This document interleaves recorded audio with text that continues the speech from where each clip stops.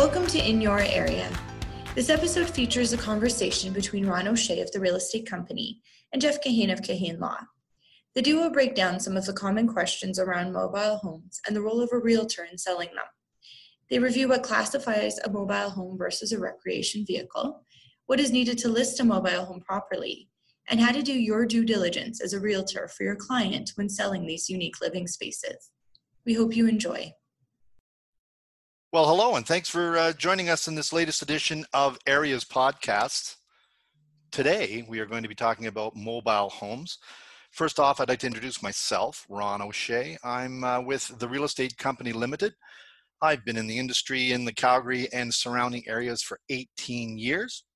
I've done my share of mobile homes, and I'm joined by the very wonderful Jeff Kahane with Kahane Law. Thanks, How are you Ron. doing, Jeff? Good. Thank you.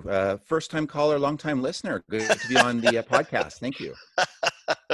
Well, that is wonderful. That's wonderful. Hey, I heard a rumor that you were kind of in this business, sort of on a part-time thing, doing a couple of little flips of some mobile homes. Yeah, I've personally been involved in buying, selling, flipping, obviously with clients on that end. So Nice. It's good to have that full exposure of things, not just on the legal side, but just on a practical hands-on side also.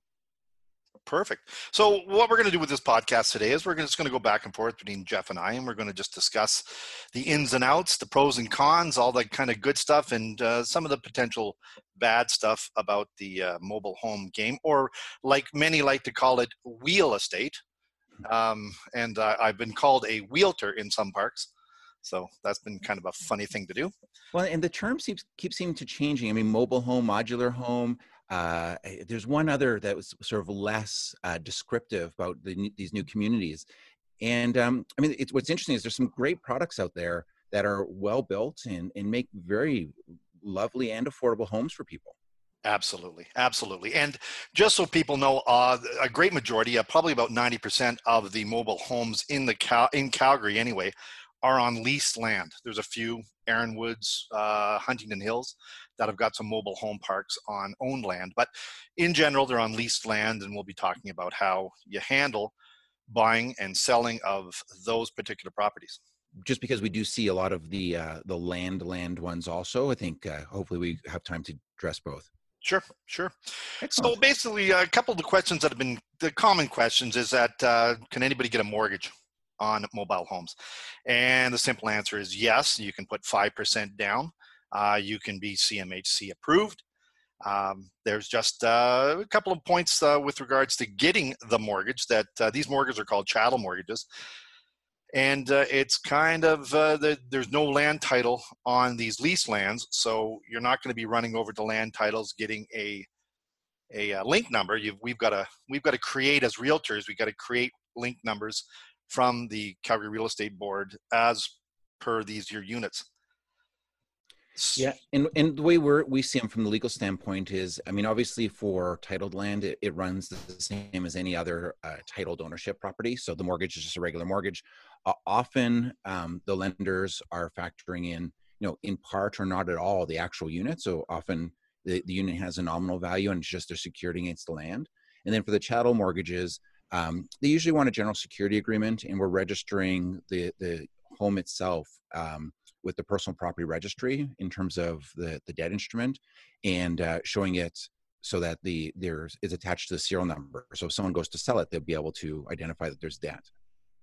Absolutely. And we can talk about all these particular numbers. So I think I'm just trying to see what the best process would be to talk about maybe starting as a buyer of a mobile home on leased land. Okay. So let's start with you're a buyer. You enter one of great many. There's about 8 parks, probably 9 parks in the city. Midfield closed, as everybody knows, a year or so ago. And so you enter a park, you see a property, it's got a for sale sign, it's got a realtor sign on it, which just means that, yes, you can put mobile homes on the MLS. So you want to you'd follow pretty much typical standard purchase contract offers, but what would be added to it is the manufactured home schedule, which is really key. It is the one that tells you the make, the model, the serial number, the year it was built, the Canadian Standards Association or the CSA registration number, and just some details about how it's being constructed. So, Ron, I just want to touch base on that one because while people can secure list on MLS the mobile homes, they aren't allowed to list holiday trailers like the recreational vehicles. So, on some of the communities, especially some of these lake ones, they're not actually modular homes. They're basically just RVs that are parked there for a significant amount of time, and so you have to be cautious to make sure that you can, for that specific unit, like it's different the homes where people live full time. But some of these holiday vacation properties are a little tougher. Fabulous point. Fabulous point. And as you go to these parks, and I've had a lot of people say, well, is it still on wheels? Well, no. These here units that are usually parked in these lots are on either pallets, and I have been to locations where they've been permanently fastened onto pylons, concrete pylons that are in the ground and welded to there. But in most cases, they're on wooden pallets. Now, not your typical pallet you'll see on Kijiji, but these are pallets that this is just sitting. It's basically a freestanding unit on a steel frame on this lot. Yeah, they're and I know some people, they're concerned. Some of the ones we've seen, they're on screw jacks. So yep. Those obviously are a different way of doing it these days. And lastly, there are some with foundations, which are interesting, where they're popping them on foundations. So again, your client should talk to their inspector, make sure that they're getting something that they know what they're getting. I don't think it usually makes a huge impact on the product at the end, but it's just good to know what you're moving into. That's exactly it, and it's about doing the maintenance and the maintenance of your place. Because I mean, a lot of people would probably never look underneath until such time as your water line freezes because your electrical tape failed on you. So knowing or having somebody that knows what the goings on are underneath the unit, it's just good for you for further. You'd like to know whether there's a skunk taking up residence or not under there. Yeah, no, absolutely. So you see it. So we start the process as a buyer. We start the negotiating process with a standard purchase contract. And like I say, you add the manufacturing home schedule to it to get that critical information of the serial number. And it is because the lenders want to know the CSA number is because the lenders want to know that this wasn't built by a farmer in a field in Saskatchewan with no regulations and no standards and no codes. And so they know that they've got a product that's going to be worthy of lending money on. Yeah, no, for sure. And if it doesn't, then you'd want to put something in there where the seller gets it recertified, which can happen. So sometimes those numbers just disappear. They do. Yeah, so that's important to note for people. A lot of people will ask, well, how do I find and where do I find? Now, some of the most simplistic ways, and generally the simplistic ways, only appear at the age of the unit. A lot of times the serial number and the CSA number are on a plate at one of the two doors on the exterior. Or you'll find it on a form which is glued to the inside of the door on the sink or inside a kitchen cabinet. Or finally, you could see it somewhere close to the electrical panel. And, we'd love to be able to find it out that easy. But lots of places get renovated. These little indicators and information plates and forms tend to get thrown away. Yeah, and I think on some of the older ones, it's almost like they wanted to hide them, so it becomes like a little scavenger hunt on trying to find it. Like the metal plate seems to be a good spot, like any around the outside, the metal frame on the base, to see if you can find it on there. But I mean, the older homes, it could be anywhere, literally. Absolutely, absolutely. And a lot of people you'll find when they purchase they try to justify what the pricing's all about. And I tell them that when you're into a park that has got a pretty average lot fee, you'll find that the units on average are more expensive. The higher the lot fee, you tend to get units that are of less value because people just, that's where it seems to be a demographic of people that don't really upgrade their units, and they can't seem to, the lot fee scares a lot of people. Yeah, that makes a lot of sense. So you've got this, so you're putting in your offer and you're putting in conditions of, home inspection, and you're putting in financing, you're putting in park approval. Now, a lot of people wondered about that, and I always put park approval in because a park can actually refuse you for buying and or possibly living. They can refuse your pets, all that kind of good stuff. So you really want, the park ends up running a credit on you as well too, no different than what a lender or a mortgage broker will do.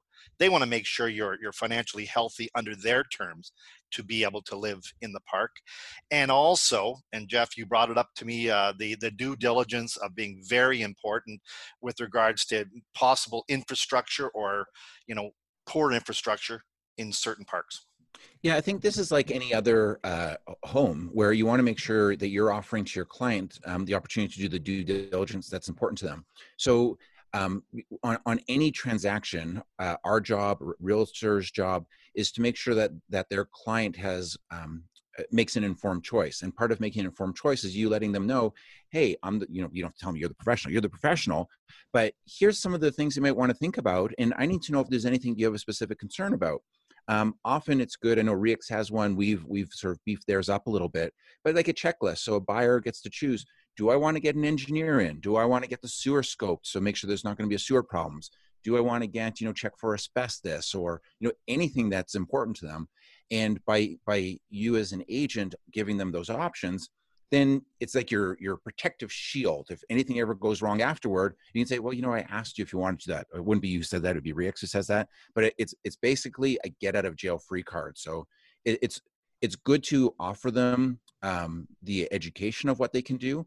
A lot of people will decide not to spend money on certain things, and that's their choice. But at least you've given them their choice, because not giving them the options is effectively like not giving them the choice. So it's a good practice.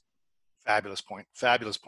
And just to let people know, they say, well, when you talk about these lot fees, lot fees in Calgary can range anywhere from $500 a month up to $1,075 a month. So there's a fairly wide range there. And when you're getting financing, unlike a condominium where the lender will actually use 50% of your condo fees towards your total debt and your gross debt servicing, lot fees, they use 100%. So a lot of people go around and say they may get disqualified from one park because their lot fees are $800 a month, but they'll qualify at a project where the lot fees are $560. So that's a lot of things too that people need to look out. Once we're talking about fees, I know you brushed on the part about can they have the lease assigned or can you be accepted into the park? A lot of people buy the units, just the unit itself. And so there's no automatic guarantee. I wanted the people to really get that part of them being allowed in. And if it's an assignment of any kind, or even if you're being offered a new lease or rental agreement with the park itself, you want to make sure your client understands how long that's for. And we saw that in Calgary where people were buying units and spending nothing on the land. They're just buying a unit for $40,000, $50,000 with nowhere to move it, but they only had a year left on their rental agreement, and the park wasn't renewing them. So it's important that your clients understand that. Yep, that's a great point. Very good point. And people often ask, why would someone buy a mobile home? Well, back in the day, decades ago, it was extremely affordable. Lot fees were very affordable. You didn't get much for your lot fee. You got the services, your water and your sewer and your electricity.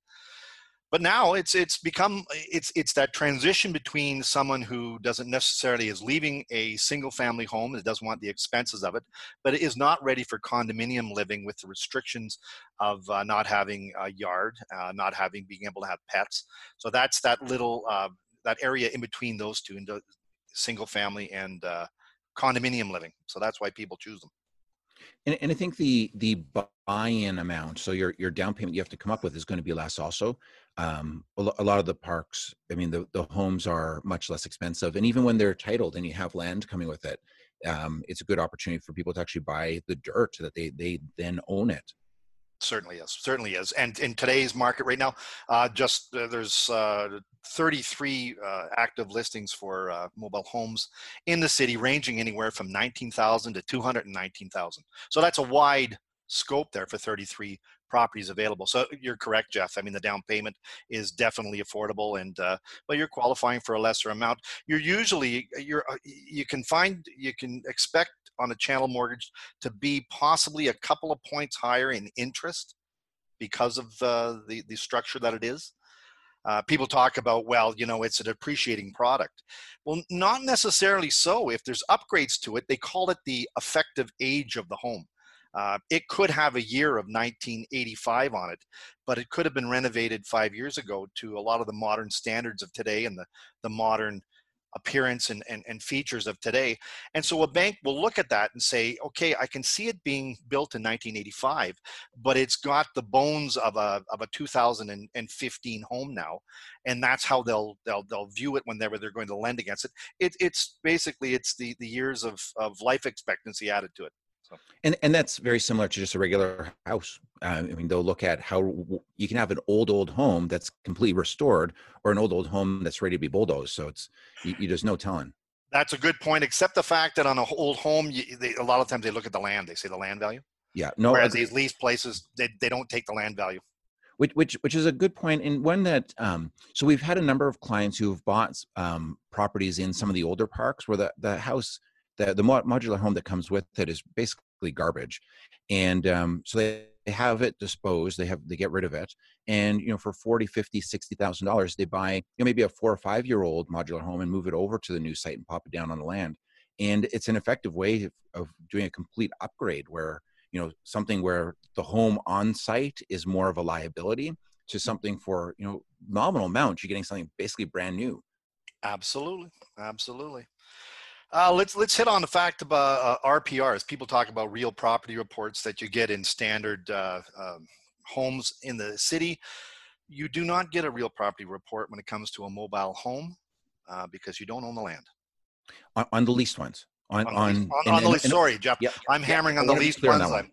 I'm hammering on the leased ones. Yeah. Okay, perfect. Yeah, and once we're on it, and you do need them if it's titled, unless it's just plain bare land with no fences, no structures whatsoever. But otherwise, you need to get that RPR for titled land. And the title land, and I just correct me if I'm wrong, but again, I remember I did some deals in Erin Woods. I did some deals in Huntington Hills. I think that project in Strathmore, I put a few people out there in that project, and one of the projects in Strathmore. So yeah, there's a few of them out there. Yeah, no, they're good opportunities for people. Now we talk about. I had couples that had said that had paid cash for their units. They paid $30,000 or $40,000 cash for their units on leased land, and they said, "So where's our certification? Are we on title?" And I said, "There is no title." That's 100% accurate. There's no. I mean, you'll get a little piece of paper. Basically, it's treated like a car or any other chattel. So you're gonna have a bill of sale that says, "Hey, I so and so am selling this to you." And you want to hold on to that piece of paper for when you go to sell, if someone asks for some kind of proof, because really that's all you're going to get. And isn't that the truth? And I often tell, and I had some couples saying, I'm not comfortable with that. And I said, so here's what happens. You're registered with the city of Calgary for tax purposes. And most of the parks have got what they refer to as a yellow card. You fill out this card. So you are registered so that the owner that you bought from can't come back one day and try to sell it out from under you or try to take possession of it again. And one woman said, how is there a way that I can get something? So when you do this process of buying it, your realtor or yourself, I mean, I do it for my clients, but I run to any land titles office and I do a lien search on these with hopefully the serial number that I've got all the information that I have. And they'll do a lien search no different than they'll do it for a vehicle. Yep, and that's exactly it. We actually run both. Like we'll have to, as part of our process, to make sure there's no debts. We'll run it by the seller's last name, and then anything that's a close resemblance to that will pop up in the search. And then we also, because it is a serial number goods, and for proper security on those, you want to have the search by the serial number. But a person can have signed a general security agreement where it includes all their present and after acquired property that would scoop the home as a chattel. So we just want to make sure that there's no debts whatsoever on it. And in terms of the like the ownership papers, like there is nothing official except for that bill of sale. It's really important to write it into the contract, the area contract, that the buyer is going to get a bill of sale. And, so and I Jeff, raised that because, oh, sure. Oh, sorry. No, I didn't mean to interrupt you. I was just thinking now we have the purchase contract. How do you define the bill of sale against a purchase contract? Are they the same validity? Well, there's two different things. The contract is an agreement to purchase a property. The bill of sale shows that it's been purchased. Okay. Do you have that? So that is a process that you probably do with the client. That's away from my control. As they go to your office, you probably do the bill of sale. So we do, and here's the issue. So like we just closed a transaction this week where it was titled land, and it came with a trailer, and there was no requirement in there to provide a bill of sale whatsoever. No different than, I mean, technically every transaction that has appliances, you know, like anything that comes with the home, there should be a bill of sale selling those things to the showing that the new buyer owns them. And we don't, like, as a matter of course, we don't do that. The modular home is no different. It's an asset, it's a chattel, it's sitting there, you can move it if you needed to. And so it's just better to put the require in, just so that there's no pushback afterwards. Because we have had lawyers say, well, I've got no requirement to give that to you. It's not in the contract, and they're right. So just putting a simple line that the seller shall provide the buyer with a fully executed bill of sale on the completion of the transaction. And that's simply just put into a term of the contract. So no, that's a very valid point too. So where are we now? I'm just running down my little cheat sheet down here just to see what we've got. So the general rundown. So now you're going to list the property. So I think I hopefully we touched on enough basis when it comes to purchasing. Now you're listing a property. It is pretty much the same process when it comes to a mobile home as it would be with a single family. The paperwork, the same is involved, yet you got to go back to the manufacturer at home schedule and try to provide, to the best of your ability, the same information and the warrants to the buyer, that you have the make, model, serial number, year it's built, CSA number, and any details to the construction of the foundation. That's what you'd like to have on a listing contract. And remind your client, like, the rules around material latent defects still apply. I mean, they still have their obligations there. And as an agent, the definition of material latent defect is different for RECA as it is for our area contract. So there are some things that you have absolutely have a requirement to disclose. And if your client says don't disclose, then you're not going to list that property. And some, there's leeway where it's up to the client to decide. But if the client decides not to disclose a material latent defect, and it's not one that falls under the RECA's rules, then make sure you have it in writing. Like, they can give you that lawful instruction, but you want to make sure that you're not not disclosing without proof that your client told you to not disclose. And leaving yourself liable. 100%. That's part of the Jeff Kahane's Getting Sued Sucks series. How not to get sued. I went to that one. I think you had that one at one of the forecast conferences. Yeah, I do a series of them. So they're all, whether it's on titles or like registrations on title, RPRs, probably 8 or 9 how not to get sued sessions. I feel like I rip you off every time I look at your Instagram and all the free things that you give out. I think if I just documented all this, I probably wouldn't need the lawyer.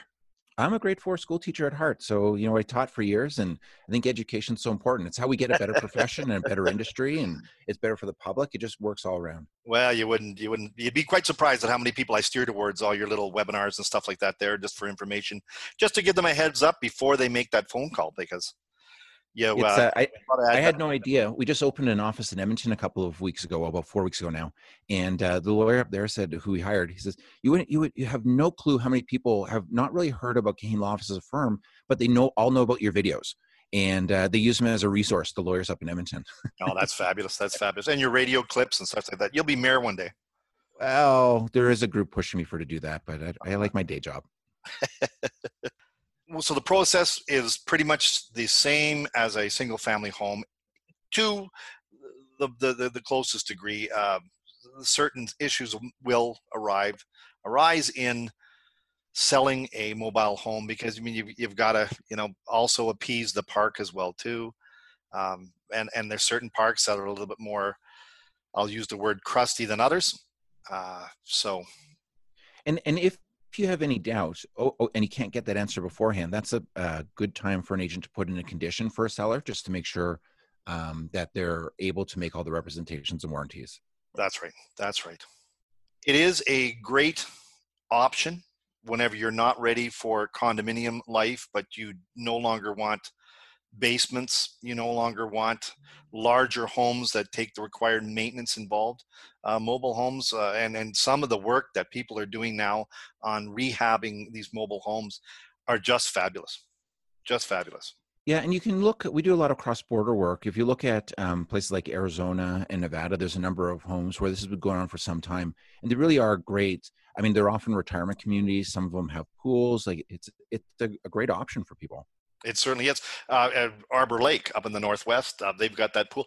And many of these places will come with clubhouses and party rooms, and some have exercise facilities, but they are a community. They are a wonderful community, and I've experienced and met quite a few people and sold quite a bit in the city all around. So, Ron, I hate jumping around a little bit, but I kind of love it anyway because it goes with my ADD.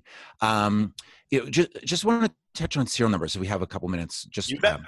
As different than the CSA, the serial numbers also can be very, very hard to find, and those are the things that we're going to have to do the searches we've talked about in terms of any debts associated with it. So if at the end of the day you can't find it anywhere, like no serial number at all, the more details the better, because we're going to put those into the, like, how do you show that you're buying something? And on the bill of sale, we're going to want, year, make, model, as much as that as we can get.